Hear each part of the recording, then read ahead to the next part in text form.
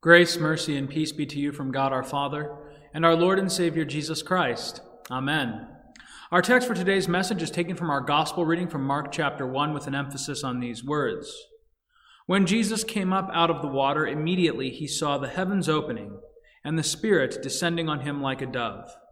And a voice came from heaven, "You are my beloved Son. With you I am well pleased." This is our text, dear brothers and sisters in Christ. Amen. At the baptism of Christ, the Christian is faced with a series of confounding images. Indeed, to the untrained reader, it might appear as though verses 9 through 11 directly contradict what is said in verses 4 through 8, where our text begins. When John appears preaching in the wilderness around the Jordan, he does so to proclaim, in his own words, "After me comes one who is mightier than I, the strap of whose sandals I am not worthy to stoop down and untie. I have baptized you with water, but he will baptize you with the Holy Spirit." Now, given the outlandish figure that John cuts in his camel hair garbs and the borderline fanatic zealotry with which he urges his baptism of repentance, you might not think that this call would be such a tall order. Surely, when the Messiah appeared, he, with his mighty countenance, would far eclipse the lowly image of John the prophet. And yet, in these opening verses of Mark's gospel, the very first thing that we see the Messiah do is to submit himself to a baptism for sinners under the uncertain hand of his cousin, the baptizer. Here in Mark chapter 1, we see the mighty become lowly, while the lowly are exalted. The sinless takes the place of the sinners. And at this humiliating sight, the very voice of God the Father echoes out to confirm this is, in fact, his plan by saying, "You are my beloved Son. With you I am well pleased." Yet, to you listening today, most of whom already know the old story, these words might not be altogether that surprising. After all, we are already 2 sermons deep into our series delving into this new guiding statement for our congregation. We have already talked about how it is that this congregation proclaims and practices the love of God, but today we stop to consider, which is that love that this congregation proclaims and practices? Mark 1 invites us to ponder, how does God show love? Well, friends, this morning, I want you to keep the image of Christ in the Jordan firmly fixed in your minds as I share with you briefly another story. Though this story is fictional, I do feel that it nonetheless illustrates the love which is so on display in Mark 1 quite poignantly. The story, it might surprise you to learn, is taken from Marvel Comics' 2012 superhero epic, The Avengers. The Avengers, to those of you who are uninitiated, centers around a group of superheroes that must band together to save the world from the looming threat of interdimensional invasion.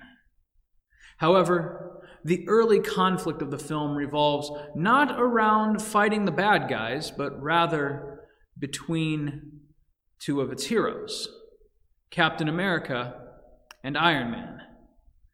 As these 2 learn to work together, the tension between their beliefs and their personalities comes to a head, and Captain America eventually lays out exactly why it is that he feels Iron Man is not worthy to be called a true hero.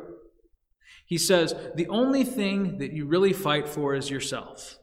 You're not the guy to make the sacrifice play. You're not the guy to lay down on the wire and let the other guy crawl all over you." Iron Man, of course, takes these words to heart, and without spoiling anything for you all who have not seen it, he spends the next 8 or so movies proving the captain wrong. He does so by giving of himself and becoming a real hero. The point of the story is this. Heroism, as we are all accustomed to in some form or another, is defined by sacrifice.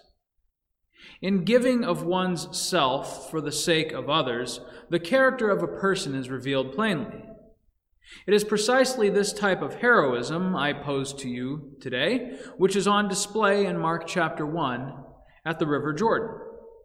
For here Jesus humiliates himself in partaking of the baptism of John despite himself having nothing to repent of.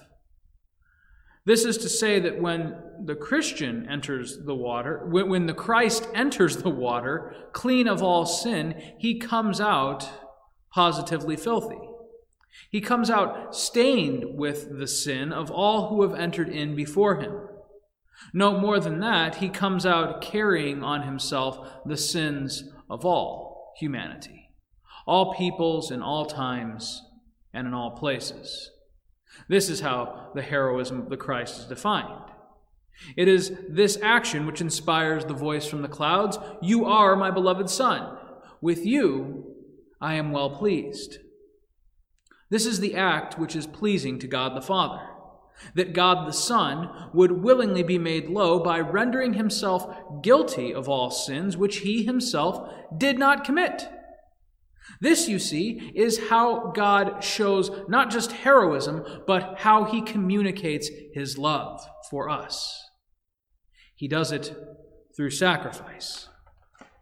Jesus Christ, the Messiah made sin-bearer in the Jordan, becomes for us the very icon of God's love for man. As Jesus proceeds from the water, he lays himself down on the wire for us by being carried up, first into the wilderness, then to all of Judea, and then finally up still into Jerusalem and to Calvary. In the Gospel of Mark, we see the singular act of God's love carried out across 16 chapters.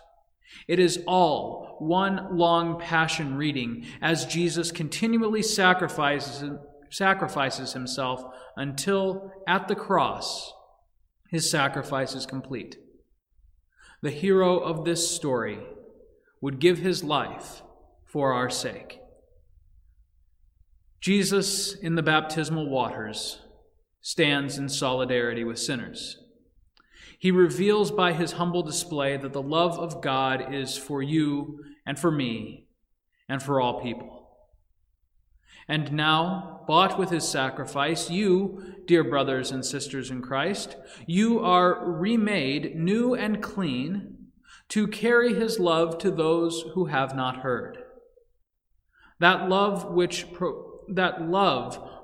to proclaim and practice is the very same love which flowed out of the River Jordan. It is a sacrificial love. It is a love which humbles the mighty, a love which exalts the lowly, a love that acts entirely without self-interest, a love which concerns itself entirely with others. This, dear friends, is how our God loves. And so, by extension, it must be how his church loves. It is how you have been made to love. And yet, though we have all received this high and mighty calling, we know that we are but poor and pale imitators of Christ. I want you to ask yourself this morning, when was the last time the love of God shone through you? When was the last time that you gave freely of yourself to help your neighbor in need?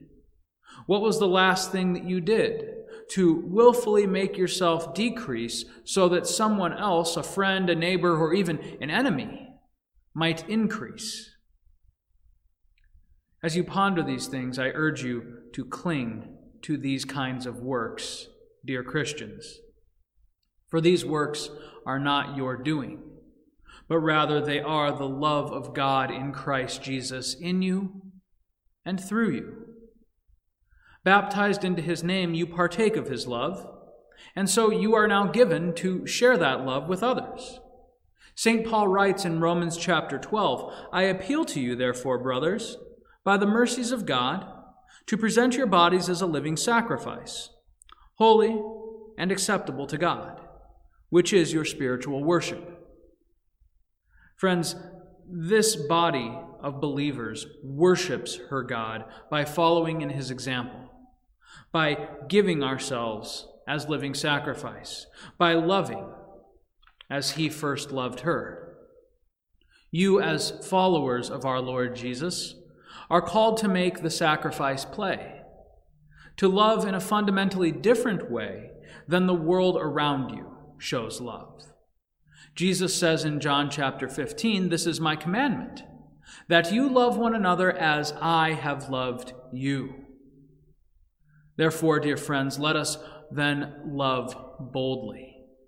For our Messiah, our hero, our champion, our Savior, has been lifted up to make plain the love of God to all peoples. He has done the heavy lifting. The sacrifice has already been rendered. Washed clean from your sins, may you bear witness to the work of your God, who came into your world, who took your sins, who suffered and died for your sake, and who now lives and reigns for your salvation.